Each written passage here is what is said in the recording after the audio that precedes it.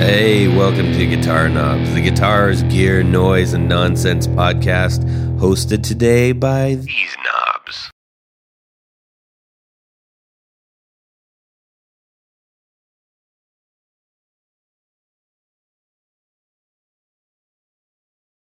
Tony Dudzik, Pick Guardian. John Jared's Esterly. not here, but who is? John Esterly, Rare Buzz Effects. All right, John Esterly is joining us. Hey, this is everybody. This is not everybody. This is Todd. This is me. This is Todd from the Guitar Knobs, which you are listening to. We've had a technical day so far. Everybody, welcome. We're so thrilled that you are listening to our show, and we're glad to be putting it on for you. We're going to have a real good one, I promise. We've got somebody from the southern area of our country, specifically who and Texas. where? This is Eric from Frost Giant Electronics, down in Texas, South Texas. There we go. South Texas. Down there by Hank. And who's that? He wishes. No, I'm actually about 2 hours from Mexico. I'm out in Corpus Christi. Oh, right on. Well, welcome to the show, Eric from Frost Giant Electronics. You have been highly requested on the show, so you better own up to it. That's not going to happen at all. Hey, everybody, we're gonna have a really good time tonight. So, Tony Baloney, what do we do on the show? Well, we like to talk about gear. Specifically, we like to talk about boutique gear. Even more specifically, we like to talk to the builders and the movers and the shakers in the boutique gear industry.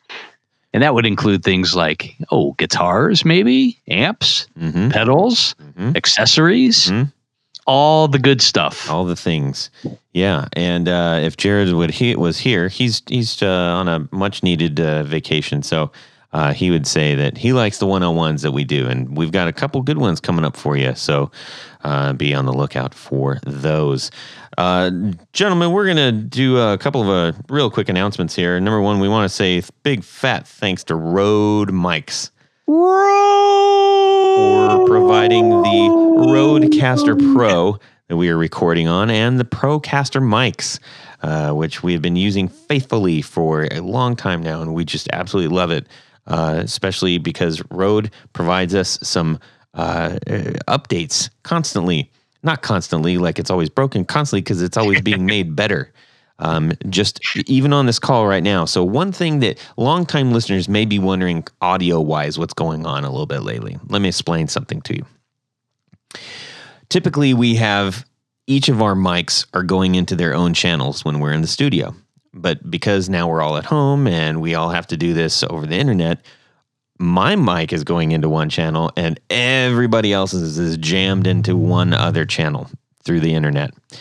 And what they were smart enough to do is say, hey, each of those channels that are coming in through the internet, you can adjust your levels on the internet and we will read them through the Rodecaster Pro so that you can actually adjust it before it even hits the board, which is awesome. So mic levels and stuff over the last several episodes, we've done the very best we can to get them as good as we can and make sure the sound quality. But since everybody's on the internet, like 1,000,000% of the time, we're doing the best we can. We hope you understand that, and we appreciate your patience. So, and forgiveness. All right. So we also, this is a big one. We got another Tony Baloney. We've got another Grand Poobah, baby. I saw that. I'm going to have right. I need the information. Christopher Marshall I saw that. is the man. He's the new Grand Poobah. And what is a Grand Poobah, you may ask? Well, Tony's going to tell you at the end, but I'll tell you much quicker right now. Grand Poobah is the Excelsior level of the executive producers. These are the people that are above and beyond the executive producer level. And there's a handful of them. And one of the special things they get, aside from many others, is a fez. Mm-hmm. Yes, to signify the grand poobahs. So, anyways, welcome to Christopher Marshall, and thank you so much for choosing to support our show in such a big way. Gentlemen, we're going to get on to what's going on in our music world this week. Tony, you're going to kick us off, and then we'll jump over and talk to Eric real quick, okay? All right, sounds good. That sounds good. So, actually, this happened today. Awesome. Eric, how about you? No. That sounds great. I enjoyed that whole story. We don't need to go further. That was perfect. Okay, Tony, go ahead. All right, he's punishing me now. So this actually happened today. Some friends of mine, you might have heard of them. It's a local band called Watershed. They actually were a national band in the 90s. But they are, they've been on and off a little bit. They're doing a Zoom video, and they were trying to conjure up the spirit of like an old Smithereens video from the 80s and 90s. And Colin, the guitar player and singer, needed a Rickenbacker to play. So through a friend of a friend of a friend, we worked it out. So Colin will be using one of my John Lennon style Rickenbackers. So it has the same kind of the look and feel of the Smithereens kind of thing. So I'm kind of excited about that and anxious to see what their new song and new video is going to be all about. Well, that's really cool. Yes. Your guitar is going to be famous. It's going to be more famous than me. Yep. Eric, how about yourself? What's going on, bud? With me, building, getting ready. We just got the band ourselves. We just had that mastered over at Buddy Zach at God City. I am constantly building pedals, so just random fun stuff constantly. Now your band is what's it called? Switchblade Jesus. Okay, and you it's like bluegrass. Yeah, it's bluegrass death metal for the most part. Nice. It's its own thing. It's man, I this is always the worst question to ask a musician. It's like if Sabbath and High on Fire got together and had a baby. Okay, and that's pretty much my early thrash with doom, a lot of heavy doom tunings and slow sustains, and a lot of times the album and the first split is on Ripple Music right now. Really?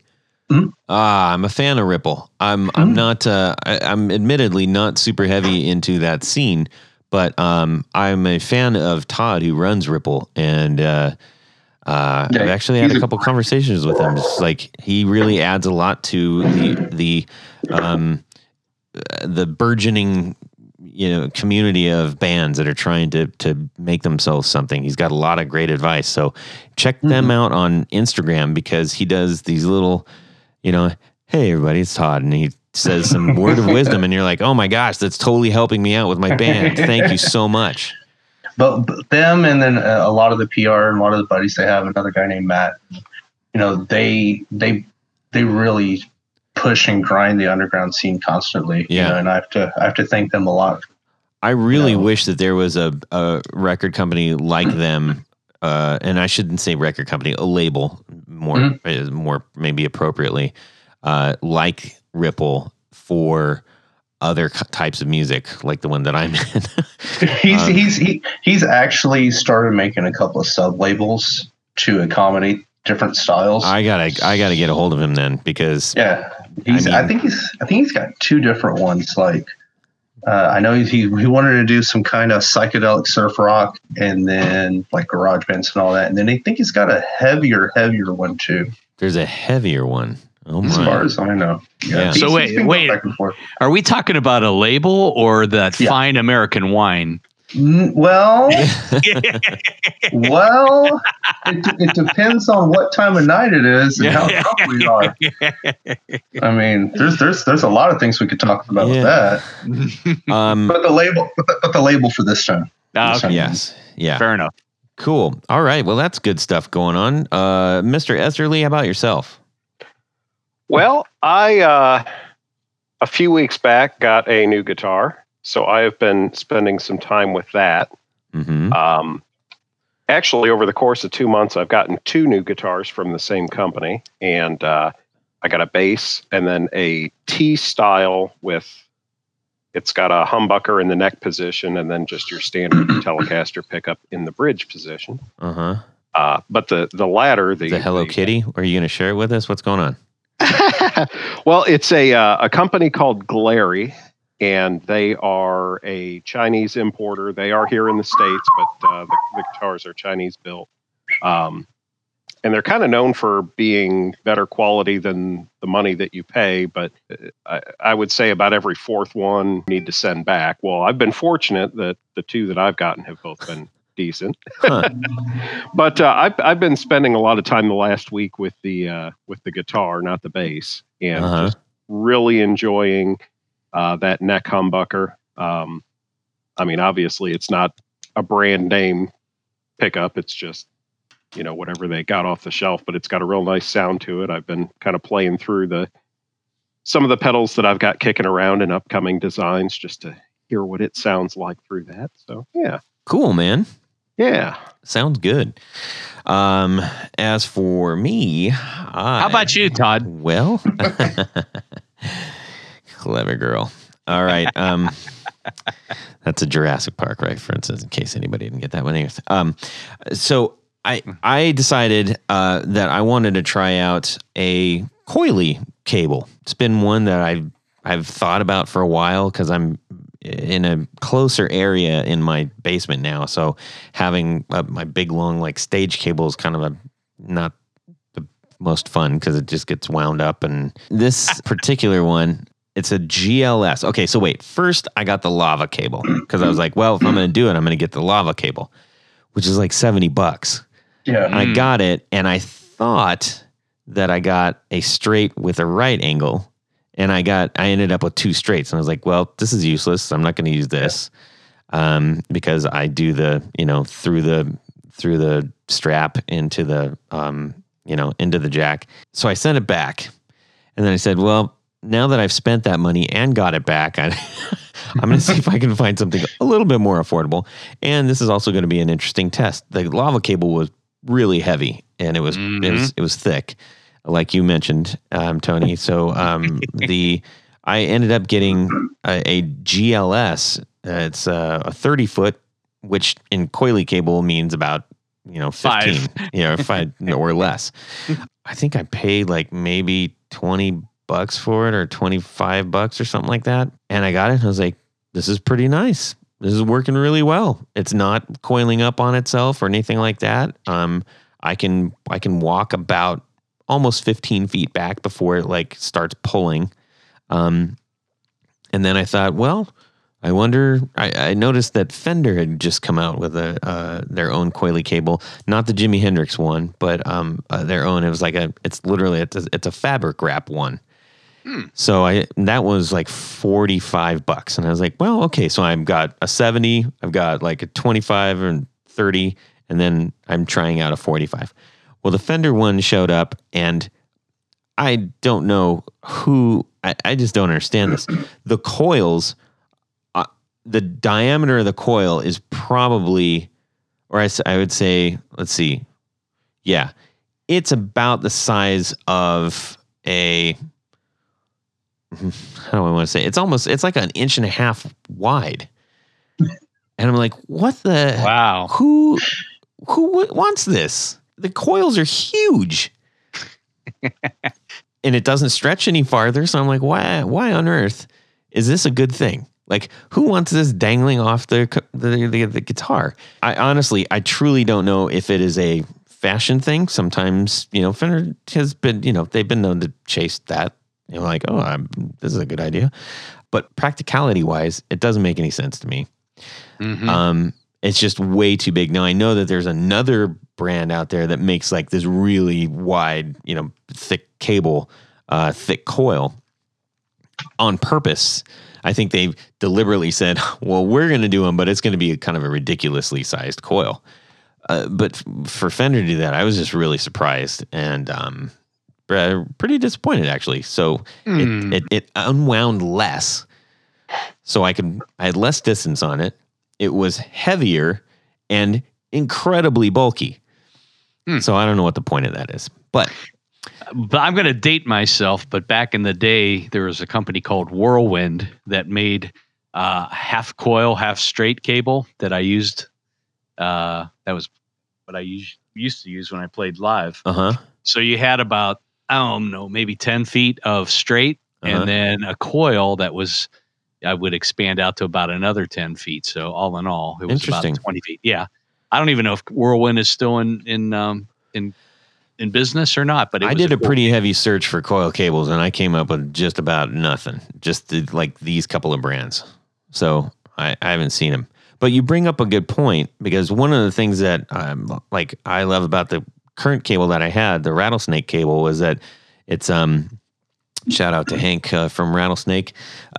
They sell something called a snakehead, and essentially so the Rattlesnake cables have this mesh like sheath around the entire cable, so like you can step on them, you can drive over them, it's not gonna do anything to them, which is great if you're gigging a lot. But it stops about a foot away from the end so that you can wrap your cable up from your strap, put it back in. With the coil cable that I got, this is another thing. I'm like, okay, I don't know. I doubt that musicians are actually designing these. I really do. Because all you have to do is say, well, what do most guitar players do? They put it up through the back over the strap and secure it into the input jack, because that keeps it from ripping out or tripping on it. Well, the minute you try to do that with one of the coil cables, unless you have a foot lead, it's going to get jammed up in the strap. Yep. So coil cable makers out there, think about that, okay? Because now what I got to do is I got to go to my garage. I got to clamp these things down, heat it up and straighten it out, and then heat it up with a hairdryer so it'll try to straighten out a little bit so I can get an extra lead so I'm not putting coil through the back of the strap. So anyways, my 5 minutes are up. Whirlwind is still in business. Is it really? But they don't have the half coil, half straight cable. Well, there's an opportunity for somebody. Go make a good one, for Pete's sakes. Just have about a 4-inch lead, 4-inch straight lead off of it, or what? No, you need like about a foot, about a good foot, because coming up from the back of the strap, or the strap block, and then down, and regardless of what kind of guitar, you're either going to go into the front or you're going to go into the profile, the side of the guitar, and either way, having that extra lead, you're not. So it doesn't look like an air hose trying to wrap around your guitar. Yeah, trying to pull you down. It's so dumb. So I don't know. This seems like super common sense to me, but whatever. All right. Anyways, let's do some of this. 1, 2, 1, 2, 3. 4 on the floor. Eric Calvert from Frost Giant Electronics. What is your 4 on the floor? I'd have to say my number one will always be the Rat. The Rat pedal. I love that pedal so much. It's everything to me. What version of the Rat do you have? Well, man, I've had so many different Rats. I mean, I could write a novel on them. Honestly, I'd have to say my 90s Rat 2. Okay. It's right when the LED got put in, and I mean, up to 2001 is when they still kept the LM308. I have funny issues with that whole Mojo situation, but the Rat 2, the 90s version, will always be my favorite. It's got a lot more cut and buzz. It's more of an actual distortion feel and tube amp feel pedal, opposed to the early 80s and the large boxes and stuff like that. Right. Cool. Okay. That's solid. Rats, Rats, I think they might actually be starting to eclipse the Tube Screamer in our 4 on the floor. That's what I've been noticing. So it's a perfect pedal to me. I mean, you can put it in front of a Marshall, you can put it on a clean amp, and it's everything. Yeah, for sure. Our friend Eric Mero just did a really nice little shootout, a rat clone shootout. Check out that video over on YouTube, Eric Mero. He's actually got the Mountain in that. He's got one of my pedals in that. That's correct. And then he's doing a demo of it coming up soon. So Awesome. That should be fun. That's very cool. Very cool. What's number 2? Number 2, I'd have to say would be the Mr. Black Supermoon Chrome. That thing. Yeah, that thing. I mean, I've used a lot of different reverbs and delays and all that kind of stuff. But the first time I got into the trails and everything, what is it called on this one? The Sway. Oh my God, that Sway was amazing. So that was an eye opening of reverb and that type of modulation for me. I really enjoyed that pedal. Awesome. Yeah, Mr. Black's made it on a few times with the Supermoon. So that's another one. All right. You got 2 good ones so far. What's number 3? I'd have to say the Dunwich DA120. It's a overdrive by my buddy Nick over at Dunwich. He did a couple of different versions of them, and I got this purple and white custom one.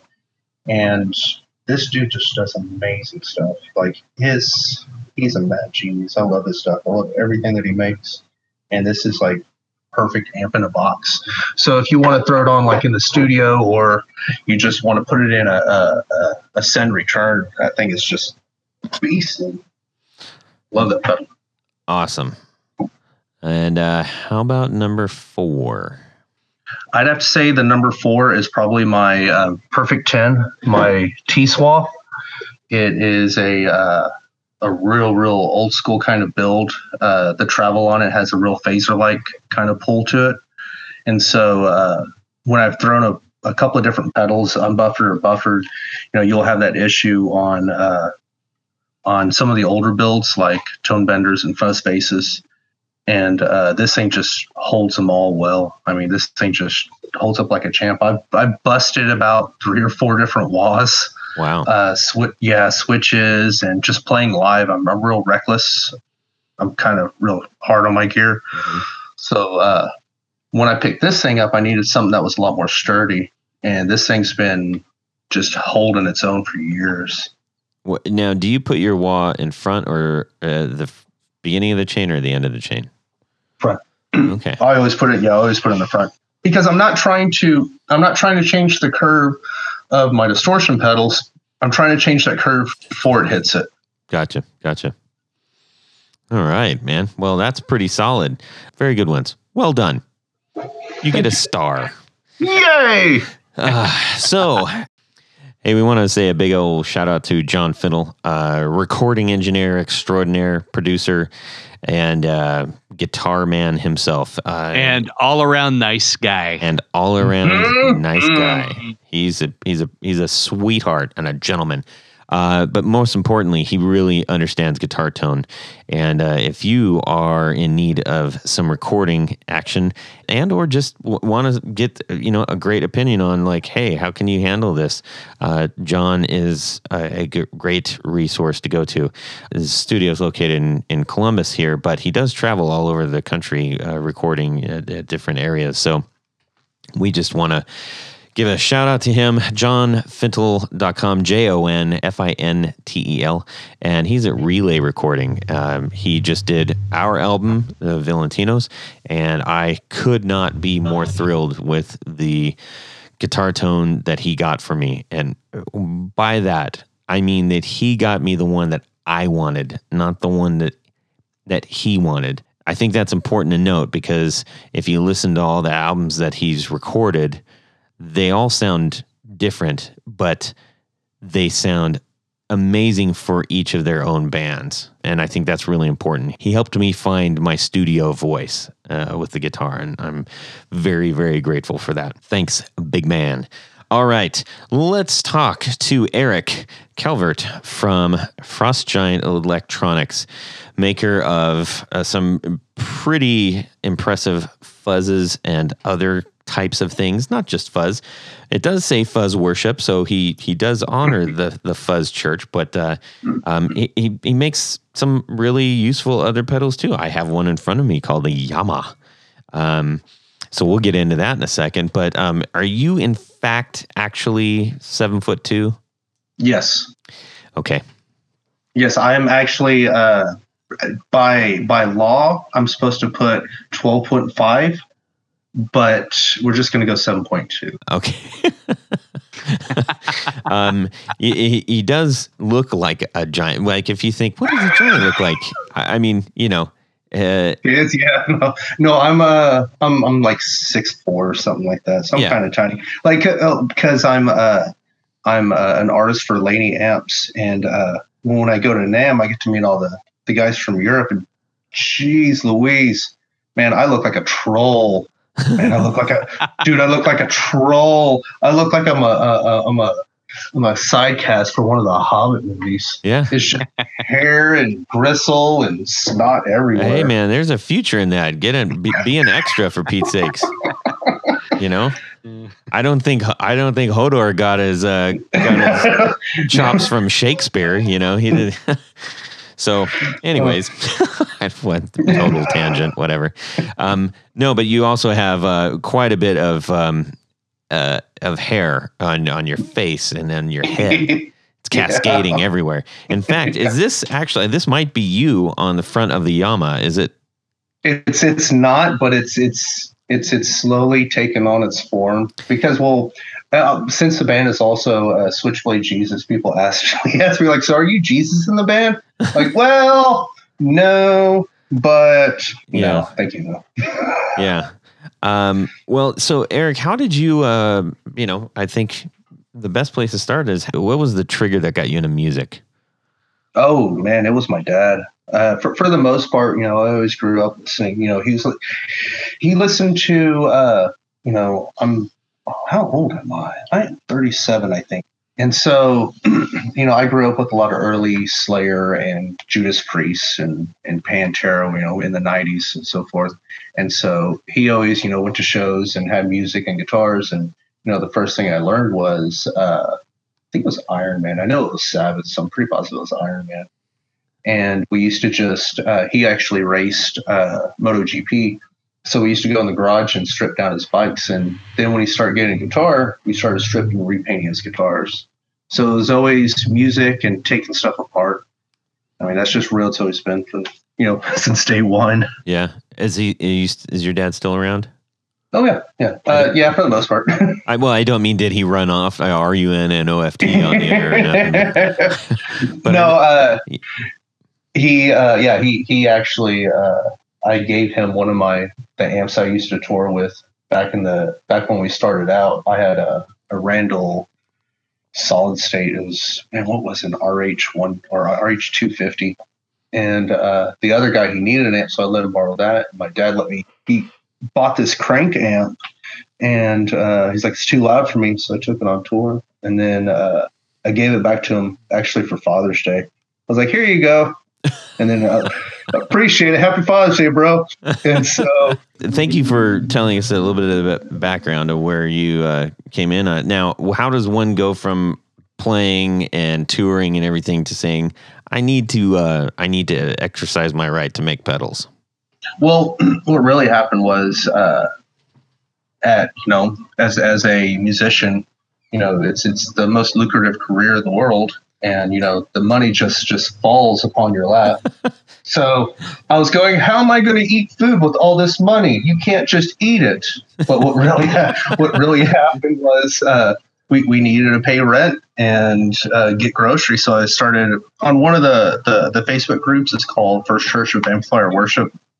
In the beginning, it started as just this huge group of people that just love, 200-watt amps that push, 3 full stacks, just most ungodly thing ever.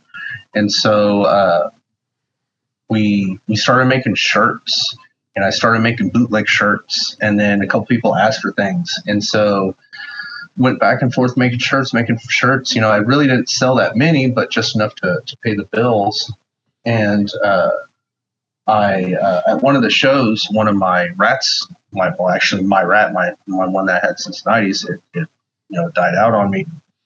So went on eBay, ordered another 90s one, and when it came in, I noticed both of mine sounded different. So that's when I started really getting interested in what was going on. Found another one on eBay that was broken, ordered that, fixed it, noticed it sounded a little bit different, but this had a little bit more characteristics. Mm-hmm. So what really happened was, me breaking stuff and, my dad telling me, pretty much fix it, learn how to fix it. And I started noticing that all the different ones just sounded different, or all the other ones I was getting. So I ordered, I wanted to build my own just for my own self. And I ordered from Mammoth some cases, and they sent me the wrong drill pattern. So I was like, hey guys, you sent me the wrong one. And Mammoth's like, okay, no problem, we'll send you another one. Well, they sent another one, wrong one again. After 5 cases, I had enough to build my pedal plus, some other random ones. Mm-hmm. So I built a couple of mountains and put them on Facebook, and they sold. Just kind of took off from there, honestly. And then I wanted a Slowmatics. I love them to death. And then just really quick, Eric, why did you call it the Mountain? So that is your essentially your rat, your version of a rat. Because in our split, I used the prototype for the song "Heavy as the Mountain." Oh, okay. And that's where that came in. Cool. Yeah, so I used the prototype for that last track just to see how it recorded. It recorded good. I liked it, and so it became the Mountain because of that track right there. And then I wanted a Slowmatics kind of big buzz bass and meathead type of sound. But the ones that I found, they were great, but they just didn't have the mids that I preferred. Mm-hmm. So I breadboarded and I put those up on Reverb. Those sold. A couple of buddies asked for some more. I made one for our bassist. Bassist really started enjoying it because they heard his tone. It just kind of snowballed from that. All right. So out of necessity comes a lot of stuff. So that sounds like you just started going like, hey, if I had bare minimum, just do what I need, maybe this can go somewhere. Yeah, it really wasn't me trying to start a pedal business. It was me just trying to get the tones I wanted because I couldn't afford the pedals. I mean, that's really what it is. Yeah. When you're a musician getting thousands and thousands of dollars every day, playing at your local bars, you can't really afford some of the high end gear. And a lot of the it's weird because my high end gear is not the same as other people's. My high end gear is like, super benders and, old fuzz basses and buzz arounds and, all those vintage color sound. And, that's what I love. But those things are like $500. Yeah. Like I can buy an amp for that. Yeah. In some cases. Yeah. So instead of trying to buy them, I would just study the schematics and, throw a breadboard or throw it on a Vero and then socket stuff and just change it to my liking. And then once I found a tone I like, that's where I went from, because I really don't have tons of electronic, like a lot of these guys are really, really big electrical engineers. Mm-hmm. And I love what they do. And I it's just amazing. But, I of course know the basics, but I go by ear. I go by changing stuff up and listening to it, giving it to our bassist and having him run through it. Right. Feedback, so forth. And it seems to work for me.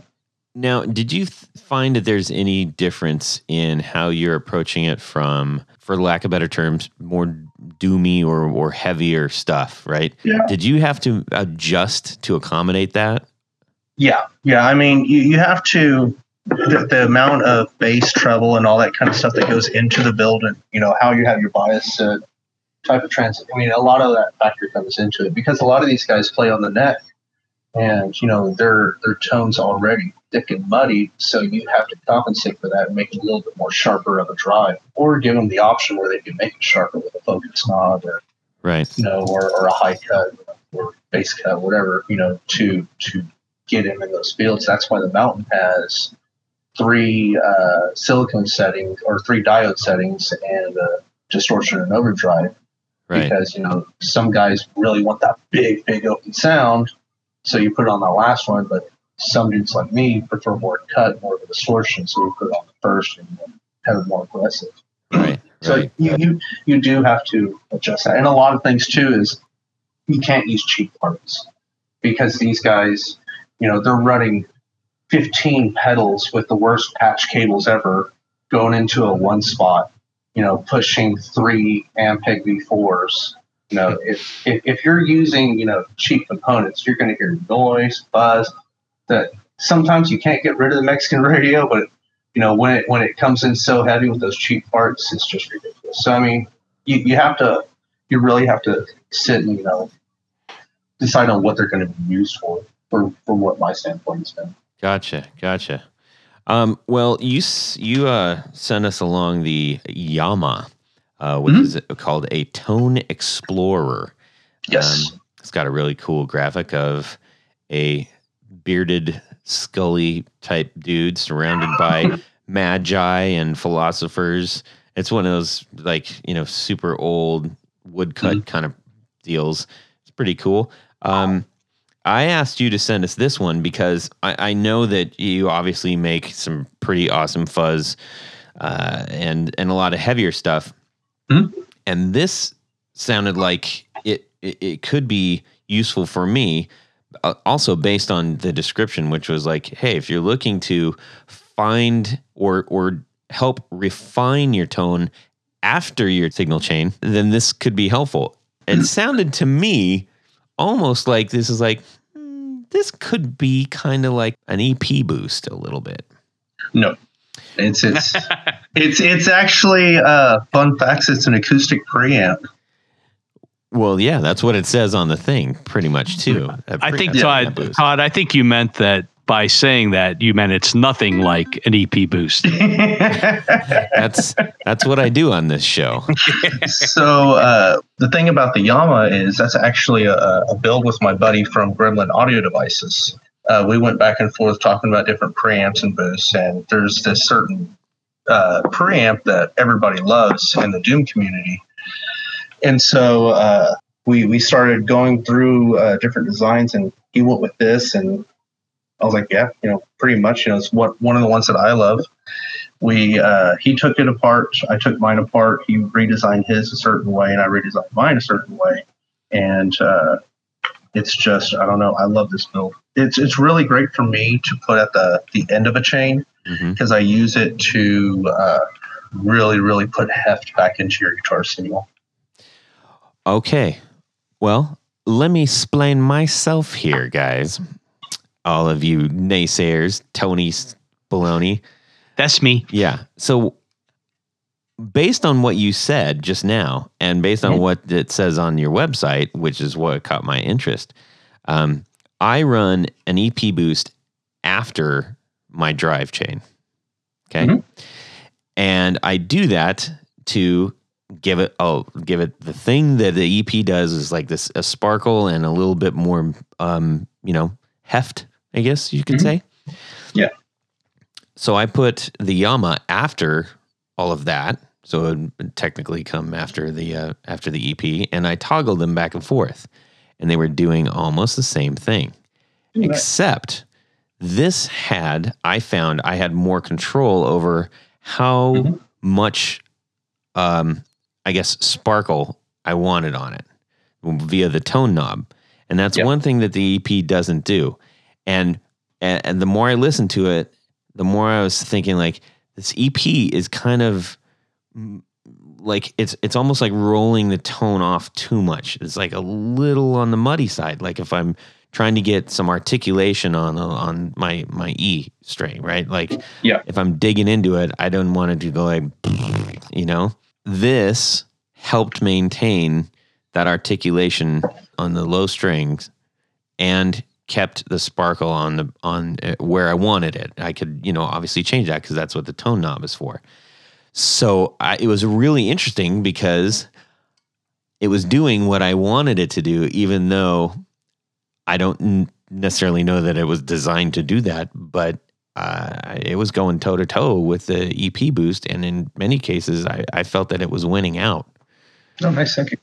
So Yeah, that's why I always when people ask about it, that's why I tell them to put the Yama at the end of the chain and Yomi, which is the treble booster in a way, at the front of the chain, because the Yama is really going to shape everything that comes after that and really give you that sparkle and heft. yeah, That you're trying to get back. Because when you start putting a bunch of digital and analog pedals on the same board, you're going to lose that signal near the end of it. yeah. Well, and the other thing that I don't know if I figured this out or anything, but it occurred to me is that what I felt like I was losing with some of the overdrive that I was running, it was like it felt a little bit more open and a little bit more raw, not overly controlled or round or like smoothed out too much or like almost compressed sounding. And that's what the EP boost started to give me a little bit of that. It started to kind of take away some of that rippy Terry kind of stuff that you can't really manufacture. That was just a product of going through like a stacked overdrive. And but then when I hit this, it was maintaining it. So I was really happy with the result of that. So Tony. Yeah, but what does that mean?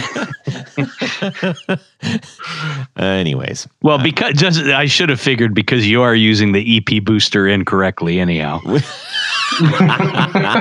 That's because it didn't sound good it didn't sound as good in front. It's I'm just saying, man. What amp are you using?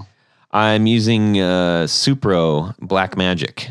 Oh, wow, that thing should sound amazing up front then. Wow, that's weird. Well, it's not that it didn't sound good. It just sounded, I felt like it sounded better after my drives.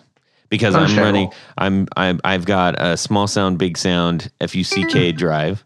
And then I've got a Greer Moonshot. And I've tried that in front and in back of and then after that I had that EP boost, and it still sounds good, don't get me wrong, but this was doing a little something different. I was like, ooh, hey, now what's this? No, I'm glad you liked it. I'm really glad you liked it. Yes. So Tony's going to get this right after me. I just haven't had a chance to see him yet, unfortunately. But anyhow, so that's the Yama, everybody. And I know this isn't the Yama show, but this is the one that's in front of me. And I thought that this was really intriguing coming, especially, I think when we're talking to Frost Giant, it's going to be like, oh, great. They're going to talk about fuzzes the entire time, which, hey, everybody likes a good fuzz. But I thought this was like something maybe people weren't expecting. No, not at all, especially at NAMM. I had the board set up, and the way I would run it is, listen to this pedal, then listen to this pedal with the Yama. Like, whoa. I'm like, yeah. Okay, yeah. Listen to this pedal. Now listen to this pedal with the Yama. Whoa, what's the Yama? And then we would go into details about it. Yeah, very nice. It's a fun pedal. It really is. I have to say that one stays on my board on. Doesn't turn off. Yeah. I leave it on 24. I'm probably going to build mine, like remove the foot switch and just put an on and off switch on it, just for my own personal. That's not a bad idea. I mean, honestly, that's not too bad. Keep going with those good ideas you have. I approve of them. That's fine. So I think John Esterly over there, Johnny boy, yes.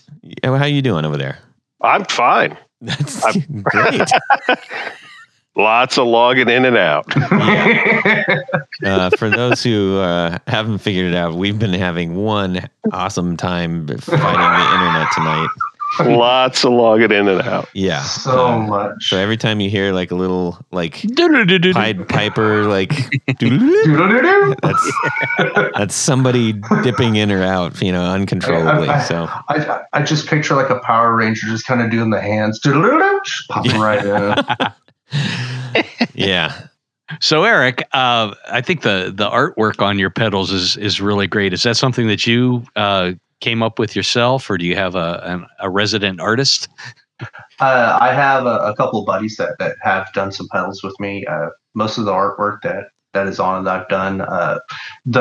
Some of the older stuff, I don't know if I still have them out, but you can actually go and pull old lithograph type of carvings. That's what's similar to the Yama one. Oh, yeah. And so I had Jean from Shroud Eater. She's making my base mountain, and she came out with that one. And then I have another buddy out in Europe, and she does my Ratfink ones.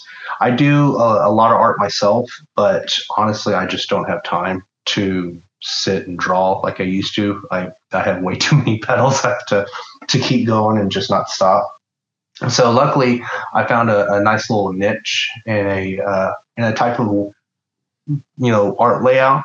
It seems to be working for me. I really love the theme. It goes with the Fuzz worship. Mm-hmm. This town, Corpus Christi, is huge Catholic, so I have a lot of Catholic that was raised in me, and seeing a lot of these churches and different situations really instilled it. Nice. Yeah, and it's all public domain, so ta-da!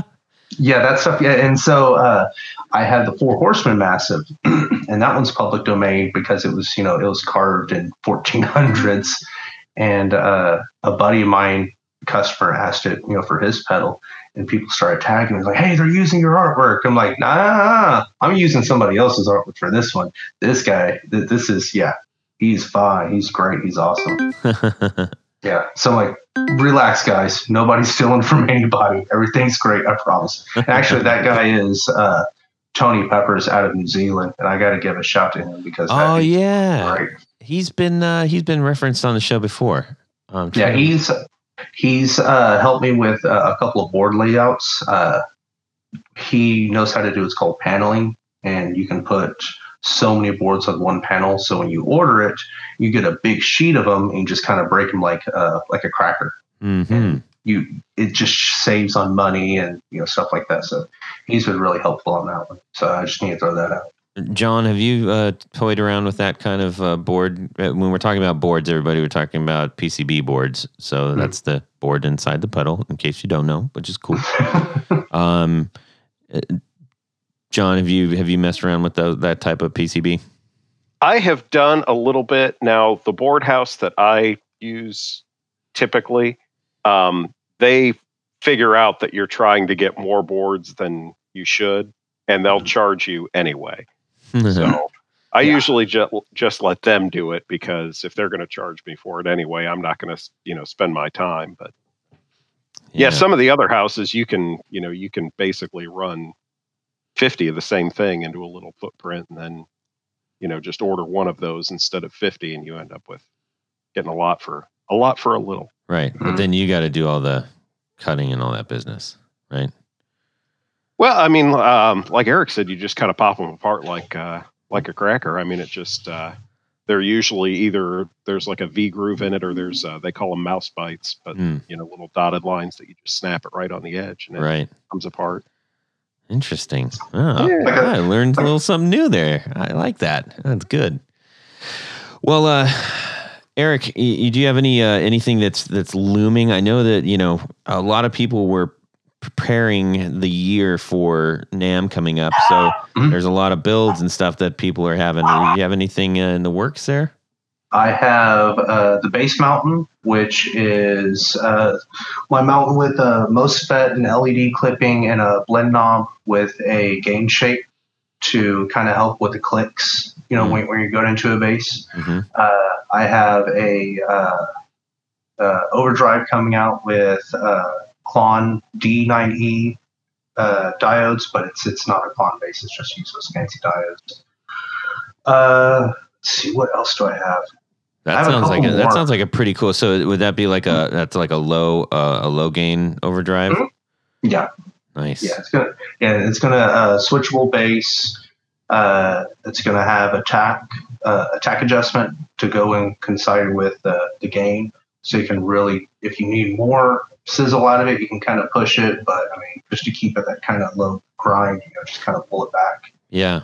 And two others that I have coming out, but I don't even really want to talk about this yet because the boards are here, but they haven't even done a prototype phase yet. Sure. I got way too much stuff that I need to calm down with, honestly. Oh man. Well, that sounds awesome. That overdrive sound. Do you know what you're going to call the overdrive? Not yet. I prototype's done. It sounds great. I'm happy with it. I have one boxed up. I wanted to take it on the road, but can't really take it on the road right now. And so I'm going to run it through my bassist and have him do it, because a lot of bassists use my pedals. So I just want to make sure that everybody's has a chance, if it, how it sounds different. I can tell people where it's good or if it doesn't. And so hopefully I'll have that one ready by Halloween. That's what I'm going for. Cool. So, yeah, I need to get the bass mountain out first. Right on.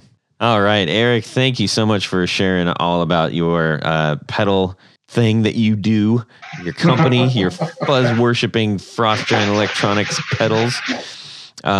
We are going to dip in a little thing called Would You Rather. Tony, would you care to... in memory of Jared, who's still very much alive. Do I need to burn a candle? Yes, let's burn some candles, maybe a little incense. Yeah. Would you rather? Okay, this week's Would You Rather. Sound like Marmaduke. Jeez. Okay, do it. Todd, you're gonna love this one. Good. I know you're gonna love it. I'm gonna hate it. No, you're gonna love it. Okay. So this week's Would You Rather, many of you may have heard that the Kurt Cobain 59 Martin D18E broke the all-time record for a celebrity-owned and played guitar at auction. Mm-hmm. I know who bought it. Yes, that's why it comes full circle. So it's just sold for a shade over $6 million. It's ridiculous. Is that where Jared is? Yeah, Jared is going to pick it up right now. Yeah. He's hoped that there would be two of them. Yeah, that's his MO. So anyhow, for those who may or may not know, Kurt Cobain was in a band called Nirvana. There was a series on MTV back when they used to have music programming called MTV Live, and Nirvana played some acoustic versions of things, some cover tunes. And so this guitar, it was Martin's take on installing a pickup into an acoustic guitar. So obviously Kurt was a lefty, so it made it even a little more rare. So Todd, do you want to announce who the proud owner of this guitar is now? Yes. So Peter Freeman, the founder of Rode Mics, actually bought it. Rode. Really? Yes. Yeah, he's a pretty young dude too. I mean, not like 20 or anything like that, but he's not like, some old guy, Yeah, he bought it. How about that? That's pretty spectacular. So yeah. Hopefully he does some good with that. I think he'd already announced some of the things that he's going to do. So we'll keep our eyes and ears open. Yeah. So that's the first half of the Would You Rather. So prior to this sale of over $6 million, the top three celebrity owned and played guitars were the David Gilmour Black Strat, which sold for about $3.95 million. The Jimi Hendrix 68 Strat, which sold for about $2 million. And the Peter Green / Gary Moore owned 59 Les Paul Standard, which also sold for $2 million. Mm-hmm. So the Would You Rather is... Kurt Hammett owns that now. Yes. So the Would You Rather is, would you rather have Kurt Cobain's 59 Martin D18 or all three of the other guitars, the David Gilmour Black Strat? How is this even a contest? There might be a Nirvana fan out there that says, I've got to have Kurt's guitar. Yes. But you just said, all you said was Gilmour, and that already that won it all right there for me. Yeah. Well, it is interesting. The all three thing is, I mean, that's kind of the easy way to say yes, please. Okay, let's start off with John Esterly. John, what are you going to do? I think I'm going to choose what I would assume to be the obvious choice there, and that's the other three. We had this discussion at work, actually, right after the guitar sold. And even though that was a pretty important moment in music, I think anybody would agree, Whether you're a Nirvana fan or not, I think the Unplugged performance really kind of changed the way that music is presented. And certainly a very, very important guitar, but $6 million is an absolutely absurd amount of money for that. So I think given the choice of that one guitar, which, to be fair, is kind of an odd duck versus the other three, which are all in their own right very legendary guitars, and I think a little bit more, I don't know, more traditionally thought of as quite valuable or quite important. I think that'd be the choice. That's acceptable. Your reasoning is sound. Yeah. All right. We'll go with that. Yeah. Eric, what do you think? We'll let the children bicker. I have to go with the 3 just because the Gilmore itself, like that guitar is. I mean, I agree that that Unplugged was one of the most. I don't think MTV could have ever topped that airing, because that Nirvana Unplugged was just just perfect. But I'm going with those other 3 just because of the Gilmore. Like that thing has so much history to it itself. It's more what's been played on that guitar for me. Yeah, Because, I mean, it's not bad for a parts caster. Yeah, it's not bad for a parts caster. I mean, you just throw them together, held together for a couple of years with some duct tape and a couple of random drilled holes. I mean, it's okay. I mean, I guess who's that? What's that other guy? Eddie Van something. He did something with the parts caster, right? Exactly. Yes. Didn't he do something? I'm pretty sure he did. I'm pretty sure he did. I don't know if that was Fernandez. It might have been. That might have been a custom. Who knows? Originally was a Kramer. It was Kramer, right? Yep. Well, from what I was understood, he always hung out over at Grover's repair shop. Oh yeah. And he just started, like, I don't want to say stealing stuff, but kind of like just stealing stuff. And and then I think that neck was a Kramer. I think he was kind of, hey, look, you don't need that. I'm going to take that. I'm going to take the pickup from a ES 355, and hey, look, I'm a god. Yeah, pretty much. Nice. That's nice. Tony? Todd, I'm going to go against the grain, and I'm taking Kurt's Martin D18E. Okay. That's because I want it. I mean, I think it would be. I mean, I remember watching that on MTV live, and plus I could get to hang out with Peter Friedman, owner of Rode. Yeah, that's true. You'd be picking it up from him. Okay, now Todd, I am going to remind you that 2 of these other guitars are indeed Stratocasters. Yes, I understand that. So, what is your choice? This is going to be my response to the Kurt Cobain guitar.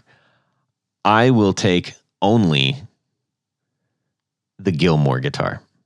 I will walk away from those other 2 guitars sitting there. I realize one was Jimi Hendrix's guitar, but this is basically saying that's how much I don't want the guitar. Okay. Somebody just left it outside. It looks all beat up, and I just don't know about it, man. Yeah, but I'm with you on that. It comes with the original case. That's something. Yeah. Well, then.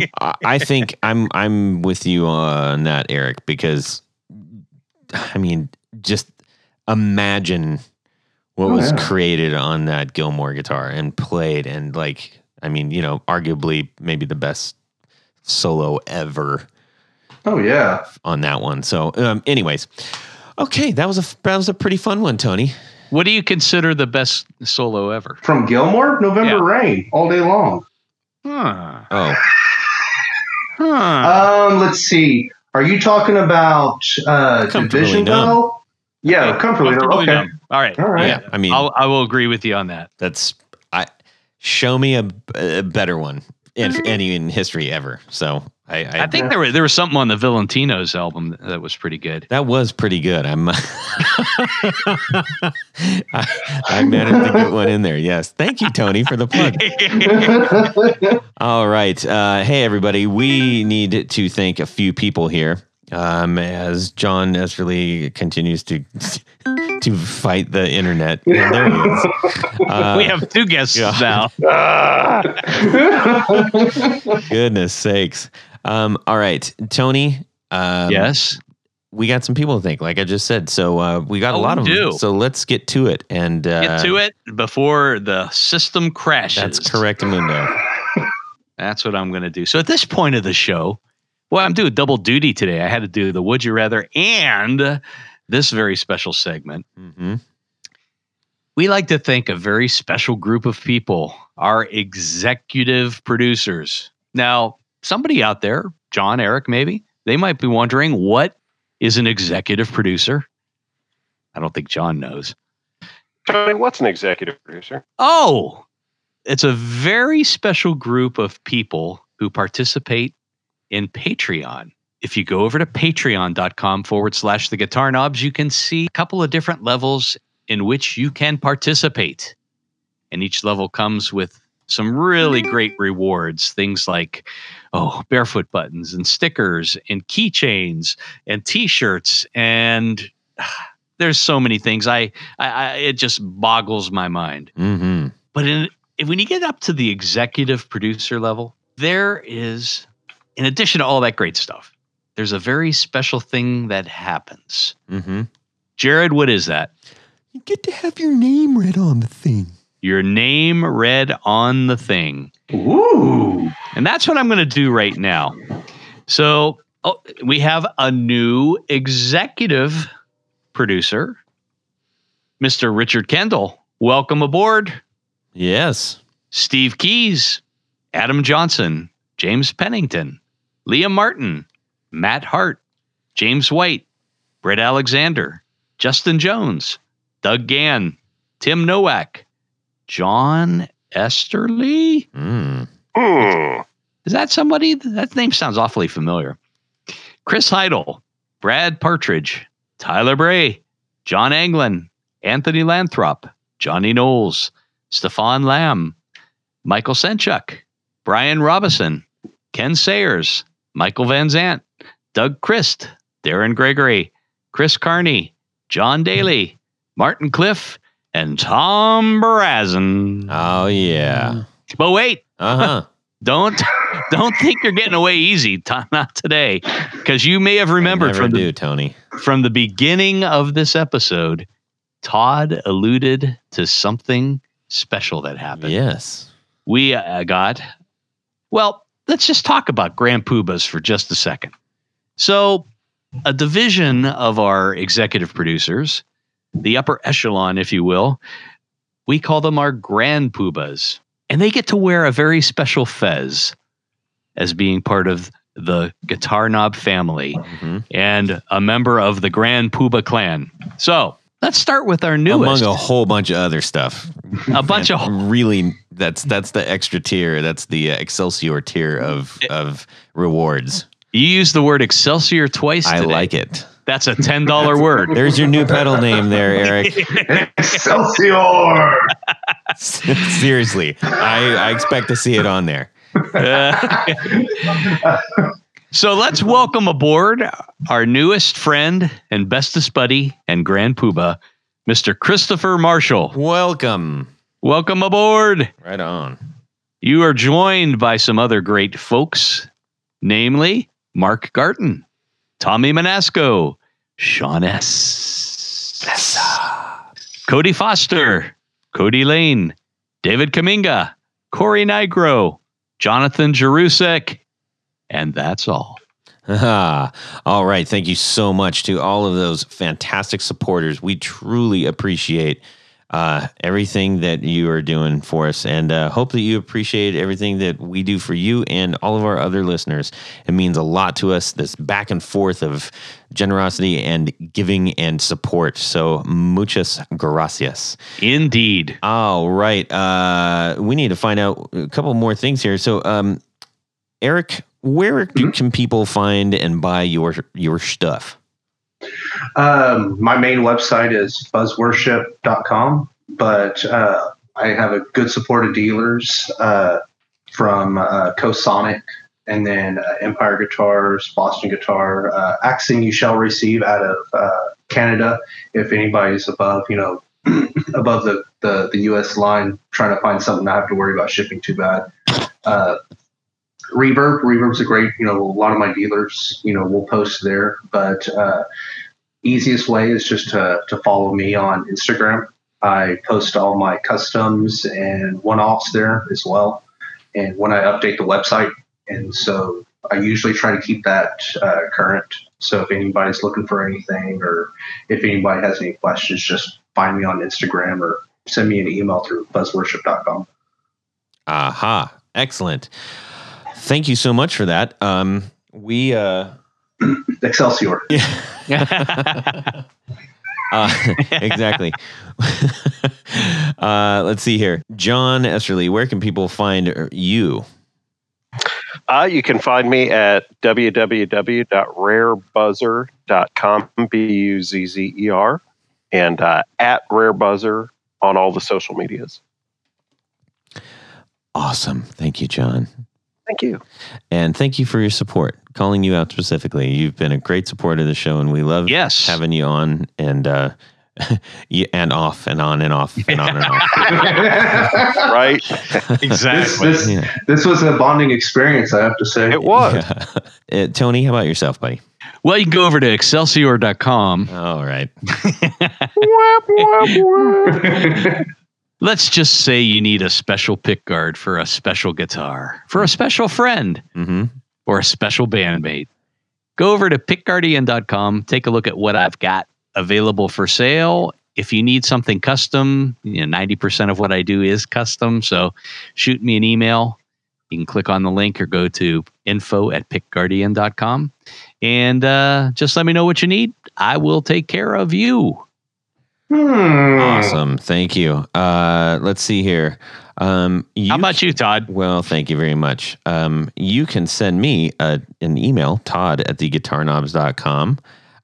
You can also DM me on Instagram at guitarknobs.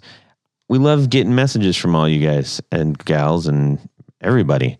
Share what you're doing. Share what you're digging. Share if you got a complaint with us. We got open ears. We're not above changing. But send us some would you rathers, or let us know what's on your pedal board, because we need some. What was wrong with today? I only had one dart left. I had to use it. Hold on to that one. Anyways, yeah, we really appreciate everybody, and thank you so much for listening. Make sure that you check out Frost Giant Electronics. Get some of those pedals over there. Be on the lookout for his new stuff. Thank you so much, Eric, for hanging in there with us. We had a great time talking with you. Oh, no, so much. I really appreciate you guys, jumping in and out of this chat with me for a few hours. I'm pretty sure it wasn't the most smoothest interview y'all done, but I appreciate, sticking it out there, and thank y'all for having me on here. It was a blast. Hopefully I didn't sound too much like a fool. No, you sounded great. You did a good job. Nice job. I know that there's a lot of people that are waiting to hear from you, so we appreciate it. All right, everybody. Have a fantastic guitar week and subscribe. Yes. Should you use the actual words blah, blah, blah in the description? Yeah. Oh, I'm going to have to plug this one in too. Oof. We're going to go into our next segment. Screw Frost Giant. Screw everything about them. And I can understand that. Why don't you clap and then we'll go to the next segment. Would you switch it for me, sweetheart? No. Todd, instead of that, just clap and we'll go on to the next segment. Oh, boy. Well, all right. Bye, Jared. Yeah. Okay, Tony? Yes?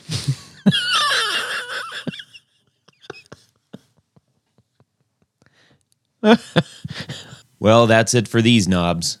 Please visit our Patreon page at patreon.com/theguitarknobs. Visit our website at theguitarknobs.com for all of our past episodes, 4 on the Floor blog, and other good stuff. You can connect with us on social too at our Facebook page and share your gear and stories on our Facebook group. Also, be sure to check out our Instagram at Guitar Knobs. Catch you next time.